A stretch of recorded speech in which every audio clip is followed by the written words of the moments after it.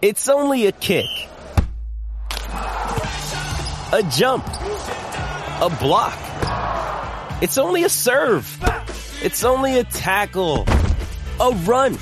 It's only for the fans. After all, it's only pressure. You got this. Adidas.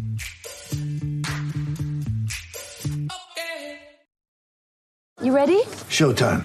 On May 3rd, summer starts with The Fall Guy. Let's do it later. Let's drink a spicy margarita. Make some bad decisions. Yes! Audiences are falling in love with the most entertaining film of the year. Fall Guy. Fall Guy? Fall Guy. That's what the poster said. See Ryan Gosling and Emily Blunt in the movie critics say exists to make you happy. Trying to make it out? Nope. Because I don't either. It's not what I'm into right now. What are you into? Talking. Yeah. The Fall Guy. Only in theaters May 3rd. Rated PG-13.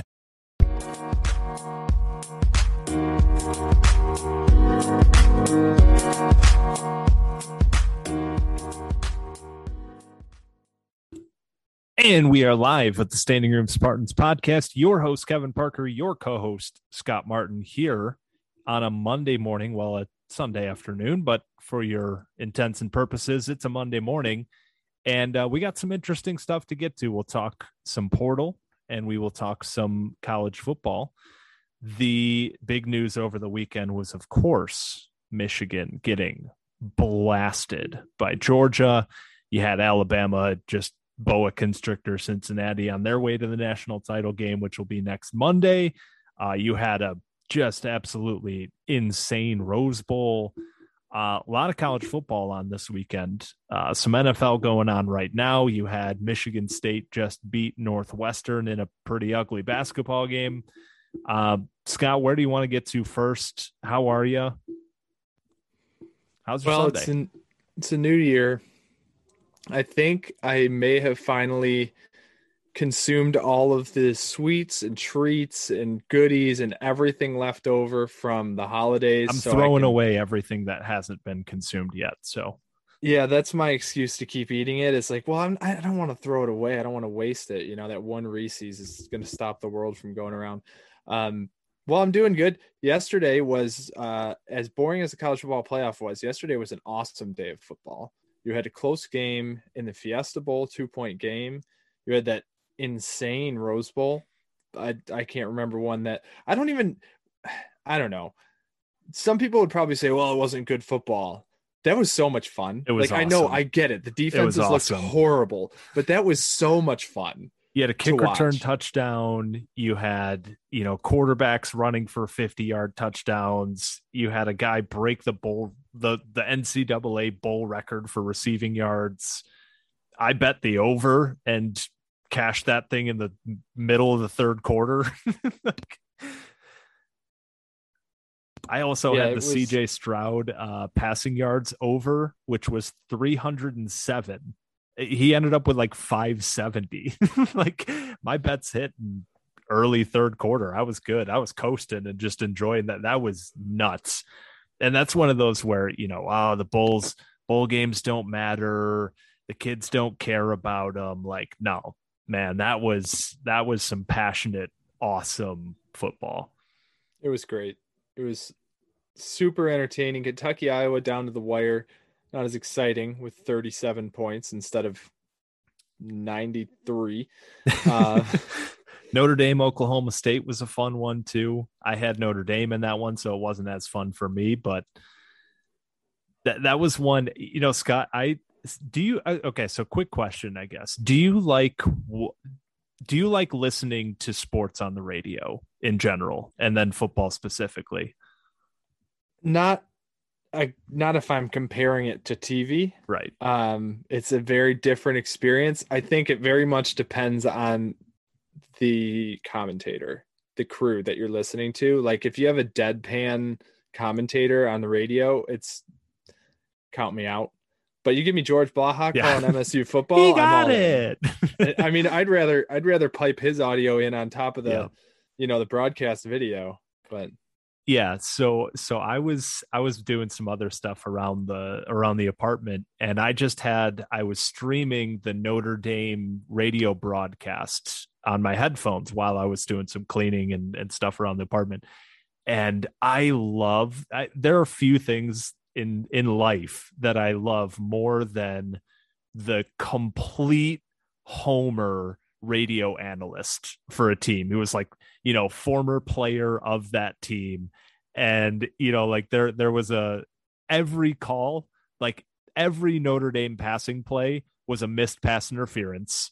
It was these guys are all over him. What do you expect him to do there? And then, like there was an overturned call that was a fumble for Notre Dame, and this guy's going, "No, let's go. I'm like, this is just I love homer radio analysts. So that's one thing. Like I think football translates to the radio really well because you can you have the pause and you can set up the down and distance and play. Like basketball, hockey, those are really tough to get a good flow on the radio, but football I do enjoy listening on the radio. And man, I love nowadays that we can like just stream radio online, and you can just go to whatever the home team broadcast is. For people who've never done that, I recommend it because you start to get a glimpse of the homer radio out there. It's fantastic. Was it on MSU, like Jason Strayhorn? Yeah, Strayhorn, yeah. Where he's just, he got it, George. Just screaming. I swear, he's just up there screaming in George's ear, and George is just like, trying to be a professional. Jason, I have things to say. I can't just give you 10 high fives in a row, buddy. No, it's great. It is. And I agree. Football is great. I've listened to hockey. I've listened to basketball. It's a lot harder to build that mental image to kind of watch the game. Ken Cal does a good job for the Wings games on the radio. He always has, but it's just such a fast game that it's impossible to keep up with it. Yeah. So college football playoff, we have to touch on it because it happened. Some wish it didn't. Some wish for more of that kind of football. Dan Leach is melting down on Twitter. There's clearly two good teams in the country, and the rest stink, is what I learned from that. Kirby's march to the sea continues to its final destination, or to Indianapolis. I think for Nick Saban to bend the knee and turn the reins over to the next great football dynasty, the Georgia Bulldogs. Yeah, Lucas Oil Stadium, like that. Yeah, a lot of people are taking this to the anti-expansion. Like, well, we see 2 blowouts, so do we want to really see like 8 blowouts? I don't really want to expand the playoff, but I don't really buy that argument. It just doesn't really do anything for me. The argument that I always laugh at is I heard this. I was listening to the Andy Staples show, and he was talking specifically about Pitt, Michigan State. And they were like, yeah, man, fun football game, just, a good college football game. And Andy Staples, for those, he's a guy in The Athletic. He's a writer and podcaster for The Athletic. And he is about as pro expansion as anybody in college football media. And he just kept, yeah, that was fun, but can you imagine if that game was a quarterfinal game? I'm like, as a Michigan State fan, like, just forget Joe in Lexington, Kentucky, who really doesn't care about that game being a playoff game. Me as a Michigan State fan, I would rather just see that as a Peach Bowl game and not as a playoff game, because I know that my team is not worthy of a national championship. Like, I don't need to see that. So I thought that was funny, but I'll take it. Just you can give me the playoff. I'll take it and put it in East Lansing instead of down in that part of it, Atlanta. Yeah. No, and like you said, like if we expand it, we're just going to see 8 blowouts. I mean, the games like Michigan State Pitt or Oklahoma State Notre Dame or that Rose Bowl that we all saw, like that's the type of teams that are going to be in there. So that's oftentimes the type of football you're going to get. The problem right now is you have 2 to 4 teams each year at the very top, and then you have this gulf, and then you have a well-suited group of teams at similar levels to each other, but at the end of the day, none of them can compete with that top level year in, year out. So there will come a day, Kevin, where we get like 2 phenomenal semifinal finishes. It will. I mean, and just a phenomenal national championship. yeah, it will happen eventually. But no, I mean, the best case scenario though did happen where Michigan got blasted, and that thing was over 8 minutes of game time in. Sure. And so for all the Michigan fans who were ragging us in 2015 because, oh, well, I would rather win a New Year's Six bowl than get blown out like that in a playoff and just get embarrassed on national TV. We were at least down 10-0 at halftime. Like, we were at least keeping people somewhat entertained for a half of football. That thing was over halfway through the first quarter. So for a Michigan State fan, that was about best case scenario. I was glad, there was some rotten low hanging fruit after that game for a Michigan fan to say, well, we scored 11 points. You didn't score any. Thankfully, I didn't see, at least in my little bubble, I didn't see too many, or maybe I can't remember seeing anyone tweet that. So thank God no one was trying to make that argument. I don't think either game is anything you'd ever use as rivalry fodder if you were trying to win an argument. Right. But we've both been there. And the best part is it just evened it out, right? So, So now we look to 2022, and this rivalry stays hot. And we're still 2-0 in the last 2 years. So, no, it was fun. It's a fun weekend of football, and a lot of football ahead of us in about 9 months because there are 2 college football games left this season. But if you do want to get in on those games, there's still the national title game and LSU, Kansas State. Can't forget about them. Head over to DraftKings because they have supported the show. They have supported us. So we really appreciate them. If you are an NFL fan, if you are an NHL fan, if you're an NBA fan, they got the action for you. For hockey fans, new customers can bet just $1 on any NHL game, win $100 in free bets if either team scores. If the sportsbook isn't available in your state yet, everyone can play for huge cash prizes all season long with DraftKings daily fantasy hockey contests, football contests, basketball contests, you name it. DraftKings giving away all new customers free shot at millions of dollars in total prizes with their first deposit.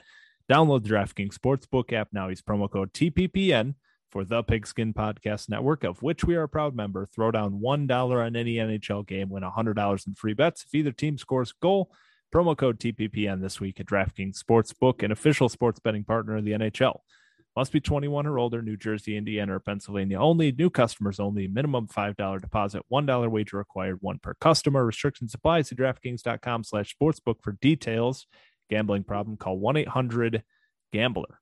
So, we were kind of tossing around some ideas here, and we have a long off season ahead of us. We got plenty of content planned ahead of us, so stay with us. Again, the public service announcement, just because the football season is over does not mean we are finished. By no means.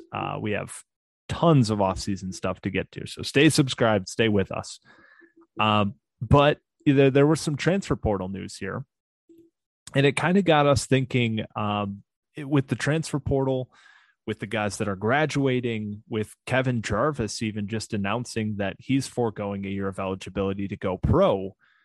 And we were like, damn, dude, like, we're going to have to get some guys incoming here. We only got 4 portal guys coming in right now, which seems weird to say only, but that's where we stand. We got a lot of guys outgoing. We got a lot of guys graduating. We got some guys going to the NFL, some more guys possibly going to the NFL. And we're just kind of looking here as the portal gets a little bit hotter as the season is over for most teams. What are we really looking for? What do we need to add to this roster? Are there any spots that we're looking to bolster with this, pseudo free agency? So we'll get to that. As far as updating the current spots on the portal, Kyle King, defensive lineman, he was moving around a little bit, defensive tackle, defensive end. He decided to enter the portal since the last time that we spoke. Friend of the podcast, I don't know if we mentioned, Tyson Watson also entered the portal. And in other news, Michael Dowell has committed to Pitt, which was kind of a fun storyline there. He announced his commitment like 2 days after the Peach Bowl. So he was probably pretty conflicted in watching that game from home. I don't think he was suited up with the team. So that was an interesting storyline there. But yeah, Scott, I guess we'll get to that now. So some positions that we desperately need to fill, some places that we need starters, some places that we need depth. Where do we want to start here? Because I think there are some interesting positions that, whether we're looking for, again, like, you're not going to get Kenneth Walker type of impact, but do we need that bona fide day one starter, or do we need some depth pieces to fill in some spots? Where do we want to start this conversation? Well, you mentioned Michael Dowell. I think it's noteworthy that he's the youngest of three. So a long lineage of Dowell brothers have played their last game in green and white, which, like I said, deserves a note. On the other side of the ball, we had one of those as well. Matt Allen, the youngest of the three Allen brothers, who I don't know when the last time we didn't have either a Dowell or an Allen.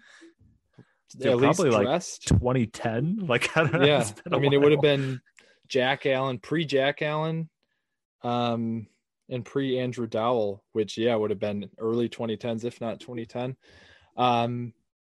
So Matt Allen leaves, and that was where I was getting to, the very roundabout way to say the offense where I want to start. I cut out for a second. Sorry. The offensive line. Kevin, I'll let you take the offensive line. It's a mess. As you look into next year, it's a total mess. I think you have some notes down, so go ahead and tee this one up. So first of all, the Kevin Jarvis announcement that he was going pro, like, did that catch you off guard? Is that something you were even thinking about? That totally caught me for a surprise. When I saw it, my first thought was, well, he's a senior, so he has to go. Like, so why make an announcement? But then I looked it up. He had an extra year of eligibility. I think the last line in his letter was like, I'm going to forgo my remaining year of eligibility. So that caught me off guard. One, that he could have stayed in the first place, because I thought he was out of here. We're getting all of our eligibility stuff mixed around these days. All the waivers that have gone through, red shirts and COVID years. And anyway, Jarvis had a year available. I didn't realize that. Him announcing for the draft surprised me, because I just haven't heard any chatter about Kevin Jarvis in the draft at all. So, yeah. It's just kind of one of those, like, we had the same thing, and we were just normal college students. Like, by the end of our 4 years, let alone 5 or 6 or some of these guys, like, you're just kind of ready to move on. And, of course, in hindsight, I would love to go back to student life and college life, but you get to that point in East Lansing where you're just kind of in this student bubble. You're just kind of like, it's time to go on to the next step. So maybe he was in that boat, but yeah, that leaves the offensive line: Kevin Jarvis, Matt Allen, AJ Arcuri, Luke Campbell, Blake Boyder, Dan Van Opstel, and James Ohanba. All are currently from 2021 guys who will not be on the team in 2022, whether it's for graduation, the portal, the draft, whatever. Now, notably as well, it's something I forgot to bring up. There was just a report from Spartan Tailgate that Chris Kapilovich basically rejected an offer from Lincoln Riley to be an offensive line coach over at USC. Which is notable here in talking about the offensive line. Maybe he sees something in some of these younger guys to step up. But of these outgoing guys, 133 career starts between this group: Jarvis, Boyder, Allen, Campbell, Arcuri.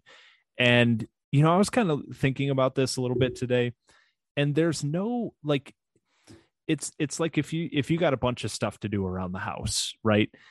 We don't have to replace the furnace, right? We don't have to replace like Jack Conklin, but we have to shovel the driveway. We've got to clean out the pantry. We've got to make a run to the vet. We got to change the tires. We got to take down the Christmas decoration. Like, it's a bunch of little stuff that adds up that we have to do. And you got a whole day ahead of you of work. It's not the one giant task, but it's a bunch of little things.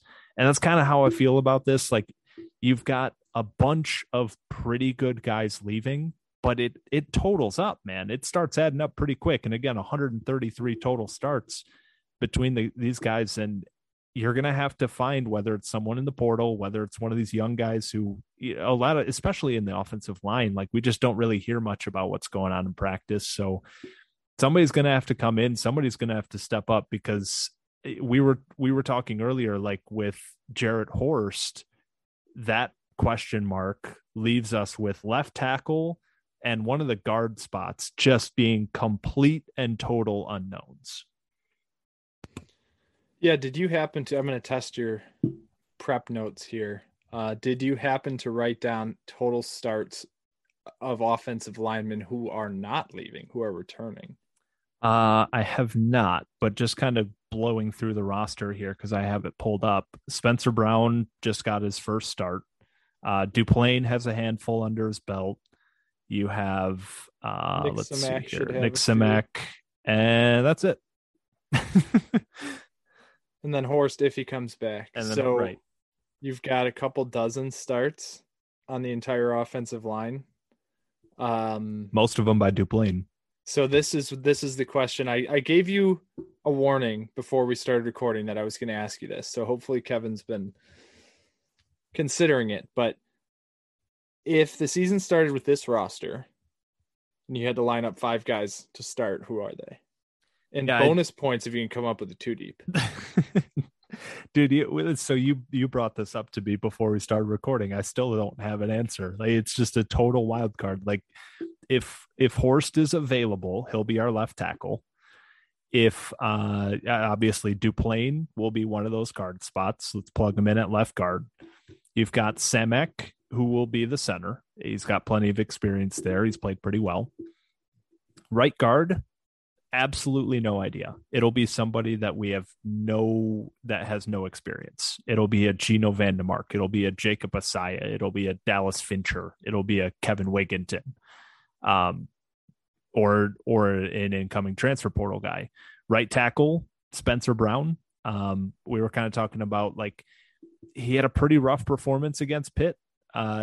Just from watching it, I need to go back and really focus on him in watching that game, because he's going to be a centerpiece of this group moving forward. And I'm really curious to see kind of snap to snap. But from the times I was focused in on him, it was a little bit rough. Now, it was a good front seven. It was a Pat Narduzzi defense, and it was 2 good edge rushers. So it was a pretty tough task in his first start, but I wouldn't, lock him into an all Big Ten team by any stretch. So that right guard spot and that left tackle spot, if Horst isn't coming back, you can just throw a dart at the dartboard, man, unless we bring in somebody from the portal again, which is kind of the centerpiece of this conversation. Is the offensive line is going to be a spot. I'm sure Mel Tucker is calling, portal guys daily at this point, because need a starter there. Yeah. I mean, you look at where we were, let's say, a few weeks ago versus now with the offensive line. If had Jarvis stayed, and I wasn't thinking that back then, because again, I didn't realize he had a year, but Jarvis would be a plug and play right guard. That's his most natural position. And Horst, we didn't really have reason to believe he wouldn't be back. But it is a big question mark, but those 2 could have filled out at least the first line. Now you're looking at major holes and youngsters where there aren't holes. So yeah, Kapilovic, Tucker, they have their hands full with this group. I think you've got to find a starter, at least one in the portal this year, for that group. But nonetheless, even starters aside, depth too. I mean, we just don't have a lot there. Another position that feels like that is the edge rushers. We're losing Drew Jordan, he may have had 1 or 2 starts this year, but when Beasley was down. But then our 2 senior longtime defensive ends in Drew Beasley and Jacob Panashuk, not as many starts gone as the offensive line, but there's only 2 of those positions, and both of our starters are gone. You look at that, you're looking at Jeff Petrovsky at 6'1". You're looking at it's Chris Bogle's coming in as a transfer. Right. And yeah, I can see him. Who's number 5? Come on, tall guy. Fletcher. Thank you. Michael Fletcher, who got a lot of chances early in the year and just didn't seem to find a role this year. So seems to have the physical build for it, but just hasn't really come around. So who knows where he'll be. And beyond that, it's a pretty blank slate. Yeah, you got 3 incoming freshmen that, again, Zion Young, Chase Carter, James Schott, all obviously wild cards as freshmen. Brandon Wright, we saw flash a little bit in the bowl game, but that's not an every down guy. That's a sub package third down guy.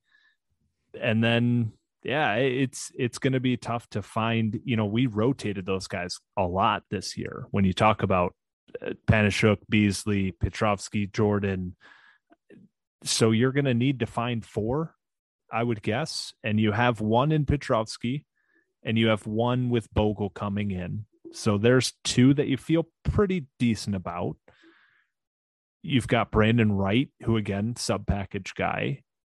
And I don't know where that 4th one comes from. And even that, we're sitting at like 2.5, because, again, Brandon Wright, you can't put him in there on first down. So you have 2.5 guys that you feel pretty comfortable with right now. Because, again, like, I would love to put Michael Fletcher in that conversation, but he just hasn't really shown us with any level of consistency. So he's got the frame, he's got all the talent in the world, but we're just still waiting there.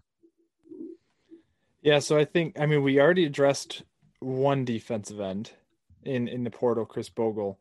But I think there's more work to be done there. Even the youngsters, you're looking at true freshmen, but even a guy like Tyson Walker, who you would think would it be Watson. Up in Tyson I Watson. did the same thing. All these Walkers, Watsons, Tysons. It's basketball Tyson season Watson. now. It's tough. Tyson Watson transferring out, probably the best edge rusher in his class. I don't remember the full class, but I remember being excited about him. Kyle King, a versatile piece who was already seeing the field a little bit earlier in the year this season. He's out. So the cabinets are a little bare there. We're bringing in some linebackers too, but again, unless we go to a 4-3, it's going to be tough to really get them a lot of snaps outside of third down. You look at Aaron Brule, who could potentially play like a stand-up end on a lighter package, but that's our second position. And then the last one, which seems to be kind of a constant conversation lately, is cornerback.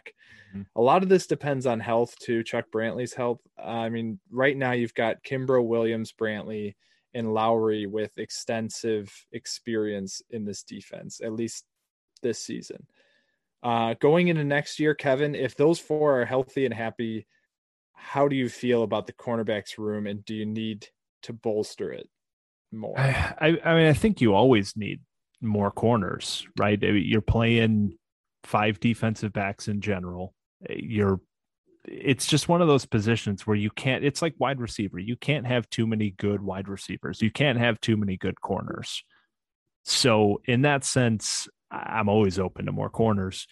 Do we need, a day one starter? It's tough, because I do really like what I see in Chuck Brantley. I think that kid can be a star, but as we've mentioned, he's already had some shoulder problems that seem to be repetitive. And with that really thin frame, it's tough to trust him and lock him into a starting role for a 13-game season. So I like what we have there, but it's tough to trust. Kimbrough and Williams, I think Williams more than Kimbrough got better as the season went on and got a little bit more comfortable. Kimbrough, it just felt like he was just hit or miss. He was making some plays and then he was just lost. So he's got another offseason in the system. He's got another offseason of film, of weight room, of everything to get that thing figured out. It's tough. I do think, again, as a blanket statement, we need more corners. It's just flat out, we need more competitive guys. Marquis Lowry is another one who I like what we saw, but if we can get another guy who is more sure, more consistent, I'll take it. But Marquis Lowry, that dude's physical. And again, it's him and Brantley are pretty similar. They're smaller frames, but they are really physical in playing the run, in playing the pass. And so they're guys who you don't really trust the body to hold up over the long season unless you get significant progress in the offseason to build up that strength. So yeah, long answer is that. The short answer is yes, I will take another corner in the portal, please and thank you. Of these three groups we're talking about, O-line, D-ends, and corners, I'm probably the most confident in the corners that we already have. Which is funny to say, right? With how this season went. Yeah. Well, and that probably adds to what you said about always needing more corners. Like if we happen to, get better than what we have now, I don't think anybody's going to be complaining. Marquis Lowry, I wanted to talk about him because it felt like he came on mid to late season and just started making plays as soon as he saw the field. And he started in the Peach Bowl. He was playing over Kimbrough, who I don't even really recall seeing. I wasn't paying attention that closely to numbers on the field, but Marquis Lowry might be in line to start next year as it sits right now, and at times looked better than Ronald Williams. I think Williams has the longer frame that matches up well against, top wide receivers on the outside, and that's probably why he was in that CB1 slot the whole year. But Marquis Lowry, I mean, he's a redshirt freshman.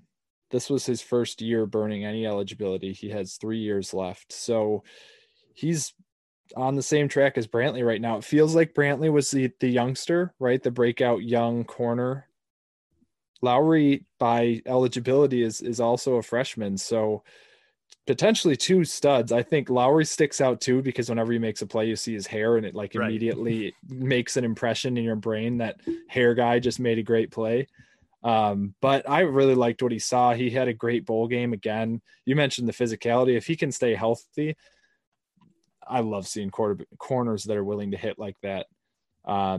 Just makes it, those outsides when they're lining up on like a bubble screen, they get a clean release. It's fun to watch. Yeah, he'll come up and pop somebody, and he was taking on blocks. Like he's the whole package. If in a physical, plays the run, plays the pass.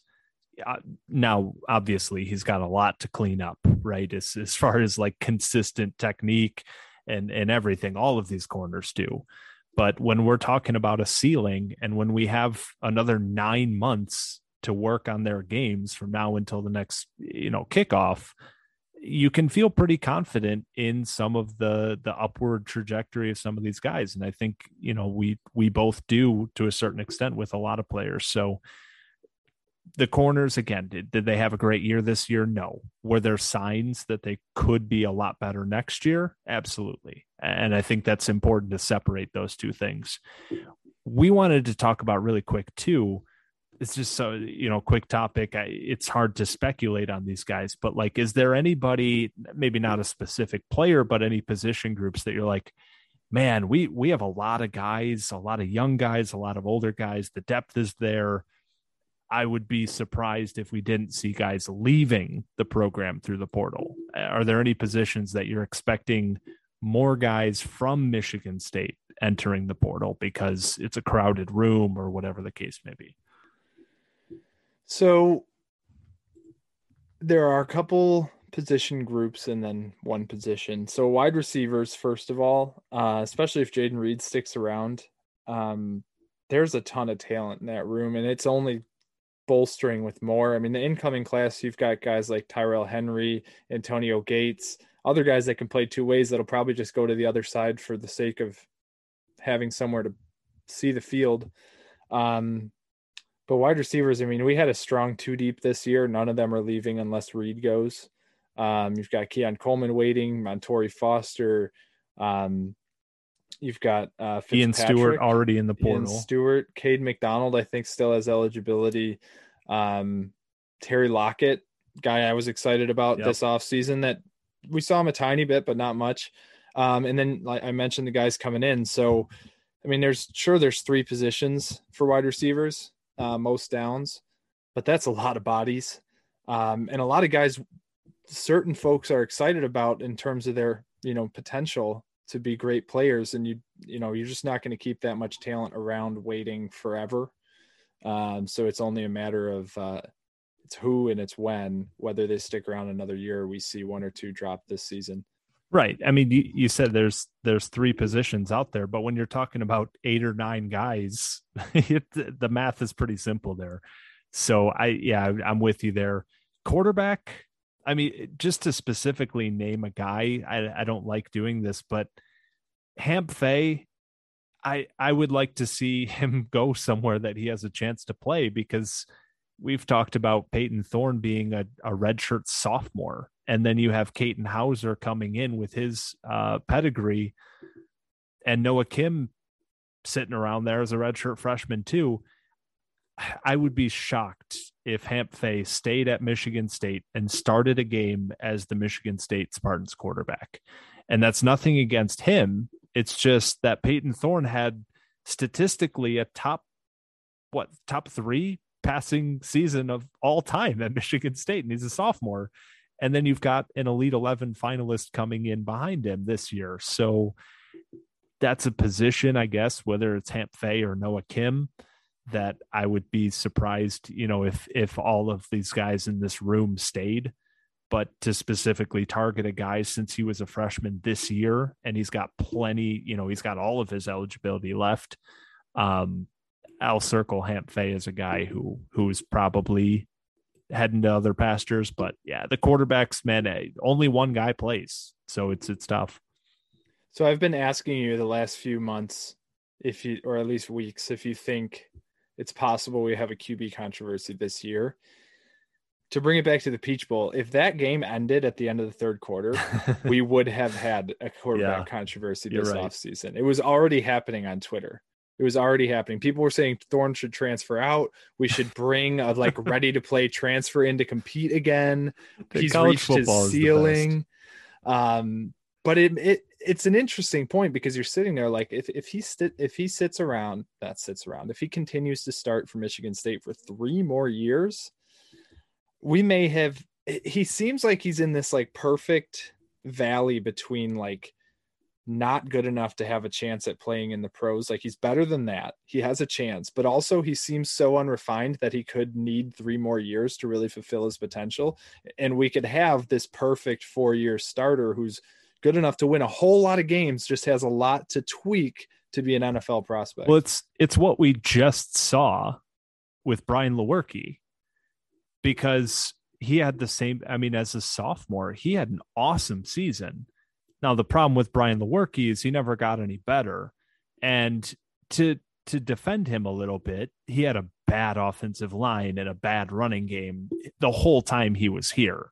It's not all Brian Lewerke's fault, but he was in that kind of similar mold where he was never good enough to leave early, but he was also good enough that you were like, all right, another season of Brian Lewerke. All right, let's see what we can do with this team. So maybe Peyton Thorne's in that same mold. Just hopefully he and the team around him continue to improve and get better. That was the problem with Brian Lewerke. But yeah, it's really interesting when you again, we'll go back to Michigan, the way that they tried to incorporate JJ McCarthy throughout this whole season, because they knew we don't want this kid to just pack up and leave and then be sitting here with only Cade McNamara as our only guy. We want JJ McCarthy, and this is the way to keep him. So we got to make him happy. Speaking of quarterback controversies, after that Orange Bowl where Cade had 2 picks and under 50% completions, JJ didn't look incredible, but had a touchdown. Yeah. To another freshman, Andrell Anthony. And that conversation was already bubbling a little bit throughout the season. I think you're going to see an interesting offseason at the QB position this year. But we'll get to that at a later date. What do you think about the last position group that we kind of mentioned before? What do you think about the running backs? Because it's one of those spots, again, kind of like the corners last year, where it's there's a bunch of guys and there's clearly playing time up for grabs, but we don't really feel great about any of them. Joyner transferred in. Can he transfer twice and salvage a career? He's going to have to sit out a year. That's tough, right? But Davion Prim, Jordan Simmons, Eli Collins, Donovan Eaglin. And then again, you've got, guys coming in, Jalen Berger from the portal, and running back is a position where you can have a committee, but you can have a situation like Kenneth Walker where just one guy takes all the reps. So where are your heads at with the running back? Well, as a team, you at least you want the 1-2 punch like Michigan had, like most pro backfields try to have, where both guys bring something to the table that can give defense fits. With Jalen Berger, you have one of those guys. He's got certainly enough of a toolkit to be a problem, someone you have to game plan for.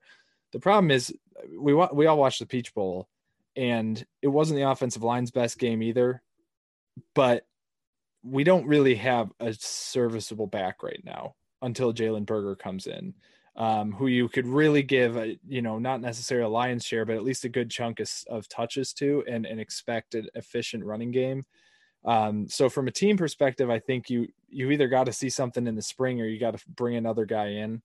There was talk of bringing another 22 recruit in the spring, someone like, what was his, I think Paul was his last name, down Andrew in Texas. Paul, I think. Andrew Paul. I don't know if he's refined and ready or not, but I think you got to have a second option better than what we have right now.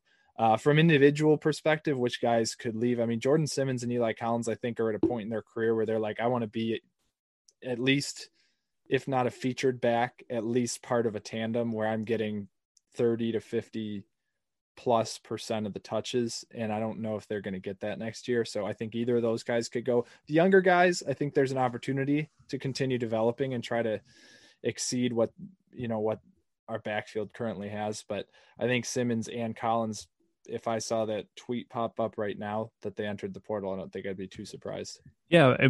With those two guys, I think about Ladarius Jefferson, who went from, kind of the same role as they had now at Michigan State when he was behind LJ Scott, I want to say. And I'm trying to think, it feels like he's been in college football for 20 years. But he's gone over to Western Michigan and taken a huge role. He's had something like 300 carries the last 2 years combined. So yeah, maybe those two could benefit from maybe taking a step down in competition, but having more work to themselves and proving it. Like Eli Collins is a guy, like I just, for his sake, I feel like he could use a change of scenery. He's had such a roller coaster of a career at Michigan State. And I know the fans support him. I know he's one of those guys that everybody loves and everybody wants to see succeed, but I just feel like he could use a change of scenery. And Jordan Simmons he's a guy that's not from the state of Michigan, right? He's from Georgia. I don't know. Again, we're just blindly speculating at this point, but you got a lot of guys and you've got not a lot of guys we feel super comfortable with. So you bring in a guy like Jalen Berger, who I think is the best running back on the roster as soon as he gets on campus. And I wonder what that does to that group.